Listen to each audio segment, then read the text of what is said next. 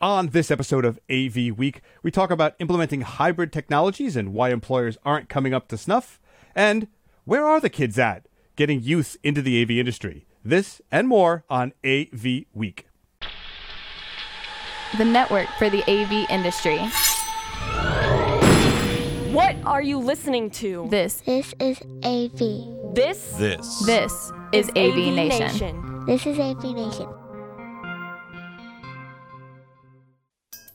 This is AV Week, episode 527, recorded September 24th, 2021. Where are the kids at? Support for AV Nation is brought to you by Peerless AV, driving technology through innovation. And by FSR. Hello, everybody, and welcome to another episode of AV Week, your source for news and information in the AV industry. I'm your host today, George Tucker. Thanks for joining us. We really appreciate it.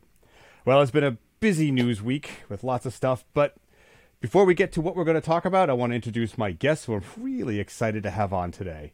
First off, of course, Dawn Mead. She's Senior AV Architect for the Defense Aerospace Industry. Dawn, good to see you again. Good to see you, George. It's always a pleasure. I know. Someday in the flesh. We will, I swear. Allegedly. Allegedly, yes. Also joining us is David Silverstein. He is Channel Manager for D10. And I have actually seen him in person all too often for many years. How are you, sir? I'm good. How are you, George? All right. Also joining us is Christian Young. He is Product Marketing Manager at A10 Technology. Glad to make your acquaintance, sir. Hello, George. Morning. Hello, everyone. All right. And also joining us is Manolo Alamagro. He is Managing Partner at Q Division. How are you, sir? Hey, thanks for having me on the show. Yeah, great to have you. Great to have you. All right. Well, let's get right into it. Our first story comes from AV Magazine. It is workers complain about lack of hybrid office technology. Ooh, hot button topic. All right, this story goes on to say that a third of UK respondents in a Barco research paper looked at workers' views on technology requirements and said that their companies were not prioritizing an investment in hybrid working. Just for those who like this kind of stuff, the study was done by a company called Savanta, surveying 784 white-collar workers from different industries, seniority levels, and company sizes throughout the world of UK, US, India, Singapore, Australia, France, Germany, and the like. All right, well, let's start that off. Since we've got some new people, Manny, why are companies not prioritizing the idea that we are going to go to hybrid workforce? There's just no denying it. I think there's a study out there that says a lot of the senior level folks there's a disconnect. I think part of it is they really want their workers to come back. As much as the workers are like, I like the way things are, there's a thing that they're pushing about culture and collaboration, and I believe that that's part of why they're not really pushing it or making it a priority. And so in that case, if you don't make it a priority, then because you think people are going to come back or you want them to come back, that's the way it's going to be unless something changes. Well, David, you and I both worked for a company who, in its early incarnation, forbid any sort of thoughts of remote work or working outside of the office or not being chained to a desk. From my understanding, that's changed. But why do you think that change happened at that company? I mean, pre-COVID, I was understanding that kind of stuff changed. You see that is actually happening, but there's still resistance. What have you experienced? Well, I think it's a little bit of everything. So, in general, the concept of remote working makes sense these days. I think a lot of people have now learned that people can work remotely. And a better definition is you have to learn how to work first. If you know how to work, you can work from anywhere. But if you're young and don't know how to work, I kind of want you in an office so that I can teach you how to work and know how you work before I just leave you at home and do whatever you want to do. And I think that's the real thing that leadership is worried about is, are people going to work if they're at home? Because they don't have eyes on them. Now, the other part of it is there might be large organizations that are going through all kinds of plans to establish hybrid work environments and hybrid work, but they don't want to announce what's in place because, as you well know, if somebody just goes, hey, we're going to have hybrid work, people what does that mean? Do I get stuff at my house? Where am I going here? All those kind of things. In the beginning of the pandemic, the people at Google were expensing their lunches when they were home because when they were at work, they got free lunch. So when they were home, they should get free lunch. And I think organizations have to figure all this out, put a lot of things in place before they can just step up and say, okay, everybody, we're going to a hybrid workforce, which is why we're hearing this, we're going to wait another 2 months before we come back, or 3 months. I think they're buying their time to put something real in place, because at the end of the day, hybrid is going to be the way most everybody operates. Let's face it, there are certain things that you have to do physically in the space, and I'm sure Don can name many, many organizations and places where I can't just take my work home and continue doing what I was going to do. Don, let's change the nature of that question a little bit. You work in an industry in which you really can't do the work from home because of security issues, right? So this survey said that that the workers saw a disconnect between what they believed they needed and what was being equipped. In fact, 76% of the respondents agreed that all meeting rooms should be equipped with video conferencing technology to promote and enable a hybrid way of working, end quote. So what are they missing? I mean, it really does depend on the industry. So my own company, and I can't tell you who that is, I'd have to kill you, but my own company, we have people that manufacture. Guys and gals that manufacture, they have to be on the line or in the room where they're manufacturing things. You can't do that remotely. If you're working in any kind of closed, secure, SCIF or classified area, obviously you're not going to be doing that remotely. And even those of us who have the benefit of being able to work remotely, there's a lot of extra hoops we have to jump through with, VPNs and anonymizers and logging in 12 times and giving the blood of your firstborn, which is tough for those of us without kids. And, it's a whole different challenge. I mean, where we are able, I can tell you that my company and a lot of companies in my shoes are beginning to put that investment in hybrid working. But let's be honest, it was sort of outside the scope of thinking for a lot of our higher ups until this pandemic made it a necessity. And those of us that were in the AV and IT teams at these companies when the pandemic hit, man, even if we weren't classified as essential, we were essential because we spent months just trying to get webcams and VPNs and all the things in place so that everybody who could possibly work from home is able to throughout the past year and a half. And, every time we start to phase people back, then another variant pops up and we're working at home again, where I am today. So, I think that's kind of a lot of the higher ups, thanks to the pandemic, and you don't hear that very often, but thanks to the pandemic, a lot of the higher ups, the executives, the folks that are the decision makers, and the ones that like to micromanage and peek over your shoulder are realizing that it's not feasible in this world. And unlike 1919 or 1917, whatever the heck that last pandemic was that took out the world, we have the capability of not shutting everything down. We can keep being productive. We can keep our businesses going in a lot of cases remotely. And that's something that previous generations that faced pandemics and plagues and so on, they didn't have that opportunity. So I think that the people in this poll, they're gonna get there. They just have to let their bosses' brains catch up a little, let their bosses' purse strings catch up a little. I can tell you none of our 2020 budgets and even a lot of our 2021 budgets did not have a lot of hybrid and collaborative stuff in them because we planned 5 years out and we didn't know we were going to get hammered with a global pandemic. You change things suddenly. It's a little bit agile, and the bigger the company, sometimes you can't turn the Titanic on a dime. You gotta be agile in a speedboat, not in a yacht.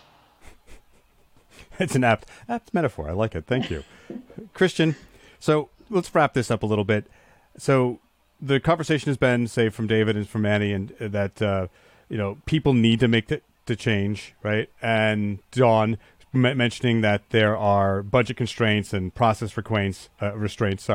But the article goes on to talk about more about that detail about how workers say that they want touchscreens. They want to use their laptop as a command center. They want wireless technology for rooms. They want those kind of technology investments that encourage a free-form workforce and a free-form way of collaborating. This is something we in the industry have advocated for more than a decade, probably 20 years of advocating for this, but it still seems to be a constraint that's not put in. I'm going to ask almost the same question I asked Don, is where are we missing that market and how are we not capitalizing on this new trend? I think that a lot of manufacturers are seeing this type of trend. They're realizing that this trend is coming faster than what they thought before because of the pandemic. I agree with all my friends here, David, Don, Manny, that it depends on the circumstances that we're talking about, whether the company can implement all these changes based on the demands that the employees are requesting, because they want to have the same accommodation that they have at home, but they want to have premium equipment in order to conduct these meetings. They want to have the space, the social distancing that you need to have because of the pandemic in the corporate facility, in the corporate office. But at the same time, that's what manufacturers are looking at. How can we expedite? How can we move the needle faster in order to meet these demands that the employees are asking? Like you said, touchless screens, having wireless presentation switches, so you can just bring your own device. You don't have to depend on the components or the devices that are already installed in the meeting room. You can just do it wirelessly. So again, manufacturers are realizing that. I think they are introducing a lot of products that are moving towards that direction. My company is doing it. During the next lineup, we're introducing some products that are more like wireless and that allow the hybrid model to be implemented in a better and easier way for the companies.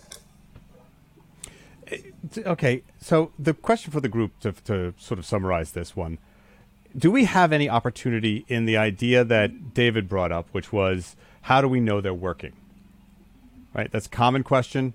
It seems a little bit Big Brother-ish, but do we have the technology and the ability to give them that assurances that someone is completing their work, besides getting the project done? I mean, there's that very tangible. But how do we work with that and still work within our ideas of privacy and all that? Does anyone have a thought on that?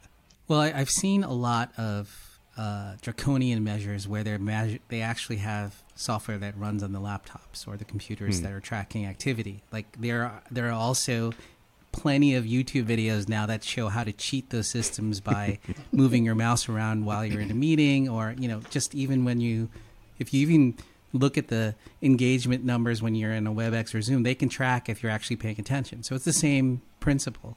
I think where it's just going to be short-sighted to wait it out or try to force fit the culture back into in person is we're in this mode of the great resignation where everybody has an opportunity to quit or they're reevaluating their jobs for these places that are going to let them do what they want, which is remote work. So they may not make the investment and they can think that they're saving it, but you're going to lose talent and then have to spend more money to get that talent back or get the kind of talent you want. So to me, it's not sustainable just to wait it out. I think there's the bigger opportunity is build the environment that people want to work in if you want to keep the great talent around and attract that talent as well. That's just my opinion. Yeah, and I think as more organizations adopt things like KPIs, key performance indexes, and those kind of tests, you can identify that somebody is still working on their task and completing what they need to complete. And in today's world, we don't need to know that you're sitting at your computer. That's one of the things that I think we've learned is somebody comes in at 9 and leaves at 5 doesn't mean that they're working the entire time. And somebody at home, they're going to go answer the doorbell or take care of the kids for a minute or whatever. But, in the long run, maybe they're more focused and more productive the rest of the time. And I've seen many studies that say people that work from home don't certainly end at 5. A lot of people start before 9. It's a different environment. It's a different way of working. And what everybody needs is a good measuring stick that says, okay, they've produced the amount of work that I need produced in this timeline, and then you know whether you're successful or not. And I think it's a matter of each industry kind of determining what that is. You know, if you've ever been in an organization where somebody's come in and said, okay, now we're going to rate everybody on KPIs, if you've watched the whole company and what it takes to generate that, it's not that easy.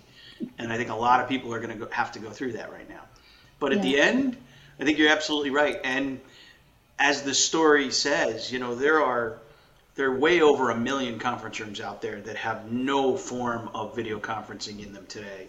So as a person, yes, there are 10 rooms and 2 of them have video conferencing. I need the other 8 to have video conferencing because half my team isn't going to come in. So yeah, that's a definite known issue. How fast somebody can build those out and get those done, that's to be determined. But if they have the budget, we as the AV industry, I'm sure, are ready to do it. At the end of the day, you know, the ability of getting people to work from home and having this hybrid flexibility in their schedules comes down to the same thing as getting investment in our rooms on hybrid technologies, and that's getting a mind change or a mind shift among the higher executives and having them understand that, you know, it's not going to be everybody sitting around the table. We're going to have people calling in. We need this investment. Similarly, we have to change their mind that a work week is 40 hours chained to a desk, just like David said, of productivity. And that is so not true. If I'm in the office, you know, I love my coworkers. I love what I do. But, you know, you got Tim from IT comes over and jabs for 45 minutes about his kids' softball team and how they made the championships. And then, you know, the boss has a meeting, but we end up devolving and talking about all going out to lunch and where are we going to go for lunch and how are we going to do that? And then a customer calls on the company phone and we end up all sitting around the table talking and it goes off onto their kids. And I mean, it just, you know, the actual amount of work done in a workday in a modern office can be significantly lower than 8 hours, 40 hours a week. Whereas, you know, at home, I wake up, I roll out of bed, throw on the yoga pants, let the dog out. I'm at work by 7:30. I don't have to sit in traffic for an hour and a half in DC, you know. I get my job started. I work until 5, even though it's, you know, 9.5 hours of a workday.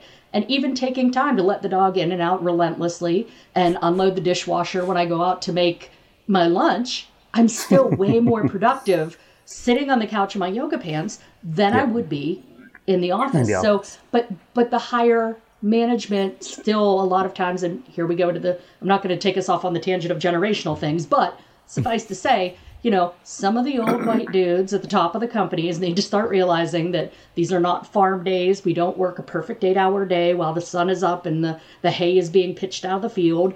And, you know, the old industrial revolution style of work week is not the modern work week, and they need to, like David said, find out the indicators of what makes you productive. And if you're pulling out your work, you're being productive. To that end, I just want to segue this because that's a perfect segue into the next article, which will cover some of the stuff I think everybody wants to say. Right? So this next article is from Rave Pubs. Create opportunities for young people to enter the AV industry. This is written by Alexis Lebroy. She's basing it on her technical experience in moving from as a major in chemical engineering, to technical theater. Now that's a loop. Gosh. She discusses in this the internships and entry via a program called Inroads, which helps young people in underserved communities learn how to join the business world. And she has a 4-step plan about how to bring people or young people especially, into the industry that we seem to be having so much trouble with. David, I'm going to start with you on this one. Why do you think we always have trouble getting young people into the AV technology center, right? When we worked at another company, a manufacturer, we got a lot of young people, but it wasn't in the technical side a lot. You know, it's interesting. I think the answer is we just don't represent ourselves that well. And I'll go back to 15, might have even been 20 years ago, as part of Infocom, when they were called Infocom, we did something called Skills USA, where high school students actually went and learned how to do AV stuff. And there was a national competition for all kinds of different skills. It wasn't just AV. We were the AV thing. And as an Infocom member, the Infocom committee, we went and judged these students who had to go and build a rack and set up a projector and make sure it hit the screen the right way and all the basic stuff of AV. And it was, it was very exciting, and indeed it drew kids in. In today's world, I think we just have to look in different spots. No student is going into an office and seeing a conference room on a regular basis. So how can they really understand what we do? Right? Yet at the same time, as George, you well know, we always draw from the live events group. We draw from the guys that are playing guitars, because to play an electric guitar, you got to plug in an amplifier, and that's our world. So, hey, somebody understands us. We've always been able to draw from there. But let's look at today's world of digital signage in particular, and outdoor direct view digital signage. Use those as draws. Hey, wouldn't it be cool if you could build that? Wouldn't you like to be involved in that happening? There is so much AV out there exposed to everybody. I was watching the Emmys the other night, and in their pop-up tent, because they had to be outside technically, they had LED video walls running both sides of the entire space. And I said to my wife, look at how much more work for AV people went into the Emmys this year than previous years. Right? Yeah, there's still cameras and recorders and all that kind of stuff that goes on, but the additional components, TV shows now, the entire back wall is just a huge LED wall so they can change things in a minute. There's lots of opportunities there. There's a lot of stuff that the general public sees that we do. We just have to figure out how to communicate to those people that say, if you want to be involved in making that, come here and look at us. And the other side of it is, I think we need to look to the IT world. There are a lot of people out there that are help desk support people that run around and plug in monitors and hook stuff up. And when we're talking about technicians, we need and want people that know how to hook stuff up. And if they're already there, what's the difference between plugging in an HDMI cable to a monitor or an HDMI cable into a switch? So Manny, David basically talked about point one of this article, which was talk to young people in the area about what you do for the industry and how that works. I think earlier you were going to touch on what point 4 talks about, which is if you're interested in finding new diverse talent for your organization, go to the place where talent exists. Maybe I'm a little off, but talk to me about that. Yeah, well, I think if you think about how live streaming has evolved, that to me is like the linchpin, because that's where the young people are gravitating because they're interested in it, and it's all about AV tech, just at that core. And then if you look at YouTube and Twitch and all of these other areas, and going to what David said, even the TV shows, there's a TV show that launched yesterday called Alter Ego, and it's about holograms and motion capture, and it's all AV tech to produce this amazing show, which is a lot like The Voice, but instead of real people, you're watching their avatars perform. Like you gotta find that interest level and then focus that and say, you know what that is? That's the AV tech world. If you want to join in that, that's what you should do. And I think there's the promise of it because, especially on Twitch and live streaming, because it's already there. The interest is there. Everybody wants to know the best cameras, the best mics.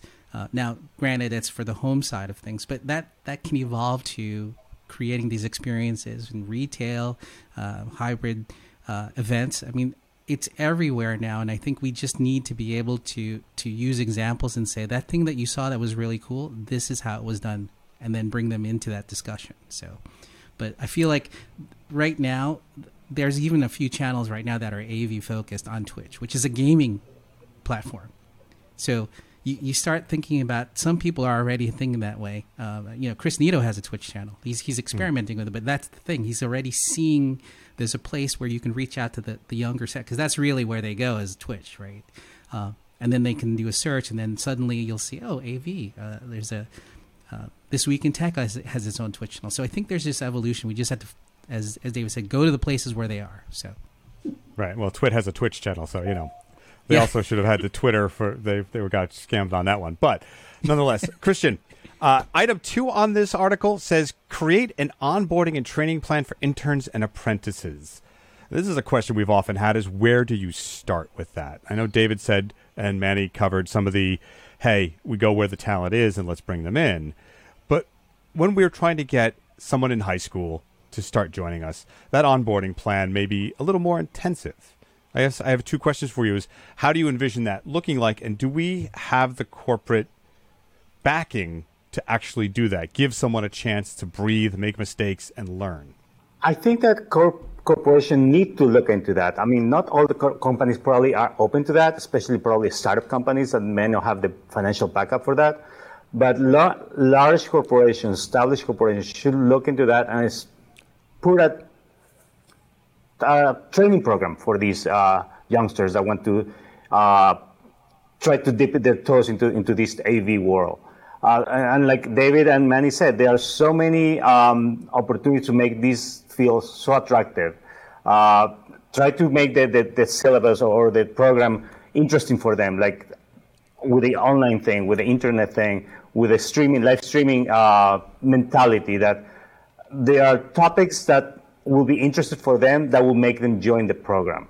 Again, just to add other applications or other sources of how these people can be, how the young people can be interested in immersive experiences now that we're seeing all over the world.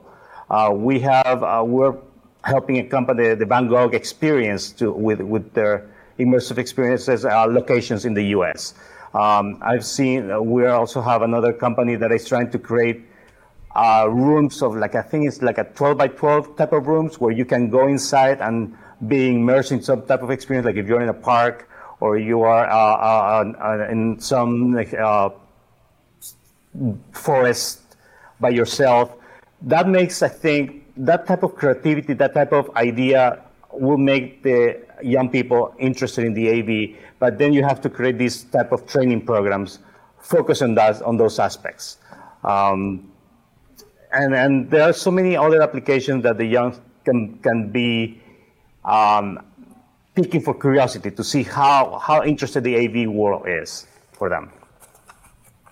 Cool. No, it's a very valid point. Now, that does dovetail into, Dawn, something you're very familiar with, which is point 3 in this article, which is, quote, reach out to associations and organizations that are already doing this work. My question to you is, though, we've talked about this forever. Gosh, 15 years ago doing these shows, 10 years ago doing these shows, back in 1945 when we started AV Nation. Where is AVIXA, NAB, Plaza, CEDIA in this? Because their efforts seem to be ineffective at best.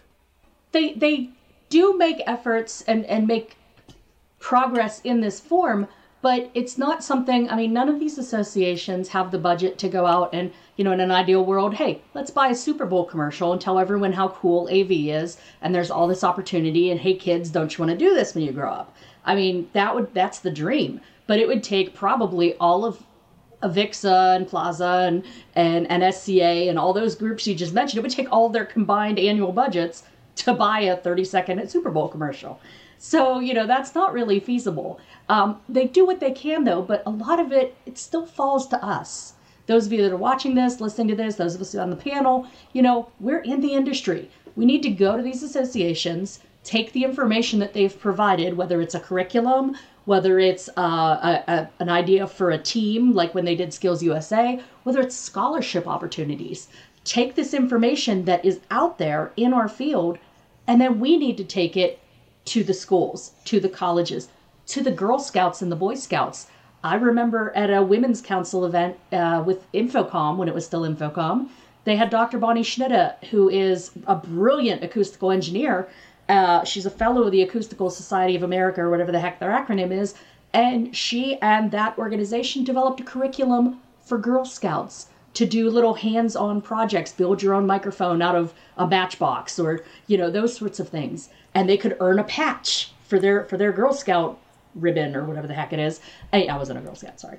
And they can learn about it and get interested in the industry at a young age. I've spoken before STEM groups in my county. I've gone to the local college STEM group and said, hey, can I talk to your kids about AV one of your meetings? And gave them a little PowerPoint dog and pony show, included a video from AVIXA, Infocom then, and said, look, if you guys are interested, let us know. My company and a lot of companies out there would love to have you for interns, summer jobs that are paid. There's a lot of opportunity. And there's still, when I started in the industry, there was no college degree. Now we're starting to see little starts at college degrees. I think Columbia College in Chicago is leading the charge there. But for the most part, there's no degree to be an AV engineer or an AV tech. Broadcast and acoustical and those sorts of things. There's all sorts of peripheral degrees, but there's no one direct path to where we are. So that path should be us as AV professionals. Talk to your kids. Talk to your kids' friends. Be a pest and go to their school and give a talk on career day, even if your kid's in kindergarten. You know what I mean? Normalize being in AV as a thing. And feel free to steal my catchphrase. We get paid to play with big kid toys. All day long. We play with the speakers or the mics and the LED walls and all the cool shiny whiz-bang stuff. And they're actually paying us to play with this crap all day. I mean, it's amazing. Share your passion. Let me ask you this, though, and that's exactly what I've been doing. That's exactly what a lot of people have been doing. But this is a very disorganized, Occupy Wall Street kind of activity that's happening within. So my question is, though, rather than buying the $1 million, $2 million Super Bowl ad, where is the outreach? As we know, trouble with shows, but local shows and trade shows seem to be doing better than the big bangers, right? So where is the idea, possibly, that we say, I want to pay you, Dawn, as part of our funding, to go out and be part of that outreach? So there's responsibilities, there's dedication, you have to do it, you can't cancel, and you have to have an active plan of where I'm going to go to outreach to do this with sponsors. Where is, as an industry, all those trade groups together? Let's make a general education fund where those people in the industry can go out and do that, rather than having to try to bring them to Infocom and say, look, it's shiny lights, it's all blink, it's great, it's fantastic. Right. Right? Is there not a solution there? There are starts towards that. I know NSCA, granted they do low voltage all around, including security and stuff, but they have their Ignite program they started a couple years ago. I'm not sure how active that program still is, but it was a great resource for sending young people to their site, and to sort of draw them in, and they come up with brainstorming ideas. My former co-host on AV Social, Kelly Perkins, she was one of the Ignite board members or something, and she was constantly brainstorming with me, hey, what can we do, what can we get the kids in, stuff like that, stuff like the scholarships. Man, kids are begging for money. Everyone in America knows about the student loan crisis, and every scholarship, every penny helps. The first year Infocom gave away some of their big scholarships. I won one of them as a working professional for grad school because there weren't enough high school applicants. They didn't know about it. Not that I'm not grateful. Thank you, guys. But, tell the kids, man. I'm already in the industry. I'm invested, Go out and find these high school kids, juniors, sophomores, freshmen. Go to the middle schools. Tell them, hey, when you grow up, you want to do this. Call AVIXA, avixa.org. Super easy. Call NSCA, nsca.org. Easy. Get in touch with these people and take their free money and play with big kid toys for money. There are efforts out there. We just need to grasp them and make them more widespread. So that's all I got. Well, that's going to have to do it for this episode. We've run out of time. We could talk for hours, and someday, as we said, in the flesh, so they say, so they say. Love to do that over a few beers. Well, I want to thank my guests for joining us today. It's been a really dynamic conversation. I love talking to you guys. Again, just to wrap up, where they can meet you, where they can find out more about your companies. Dawn, Senior AV Architect for the defense aerospace industry. Where can they find out more about you and others? You can't find my company, but you can find me on all the socials at AV Dawn or Dawn Mead with an E on the end, just like the fort. You can find me here on avnation.tv, hosting the roughly monthly, bi-monthly AV social marketing show. And you can find me, if you're one of the brave and hardy souls going to Orlando next month, at Infocom, teaching not one, but 2 classes on communication and end user experience and what we're looking for in integrators. So some juicy stuff, and I hope to see you all there. All right. David Silverstein, General Channel Manager at D10. Where can they find out more about you and the company? Well, certainly from a company point of view, it's david.silverstein@d10.com, which is pretty straightforward. And then, of course, LinkedIn, Twitter, all those kind of things. I am D10 Dave. Cool. All right. Christian, you are Product Marketing Manager at A10 Technology. Where can they find out more about A10 and you? Sure. Our website is www.a10.com. You can find me at cyoung@a10-usa.com. And we will also be at Infocom, booth number 3453. Hope to see you all there. All right, and finally, Manny, where can I find out more about Q Division and the work you do? Well, you can go to our website, which is qdivision.us. It's named after the James Bond Q Division, so you can get an idea of what we do. And I'm also going to be speaking at Infocom. The session is the next generation of digital and physical experiences. So I hope to see you there in person. Cool. Thank you so much. Well, that does it for us today on AV Week. I want to thank all of you for joining us, and thank you for watching. We have sponsors. Please visit their sites, comments. We'd love to hear from you. Well, for everyone here at AV Week and at AV Nation, I want to thank you and have a good day. We look forward to speaking to you again soon.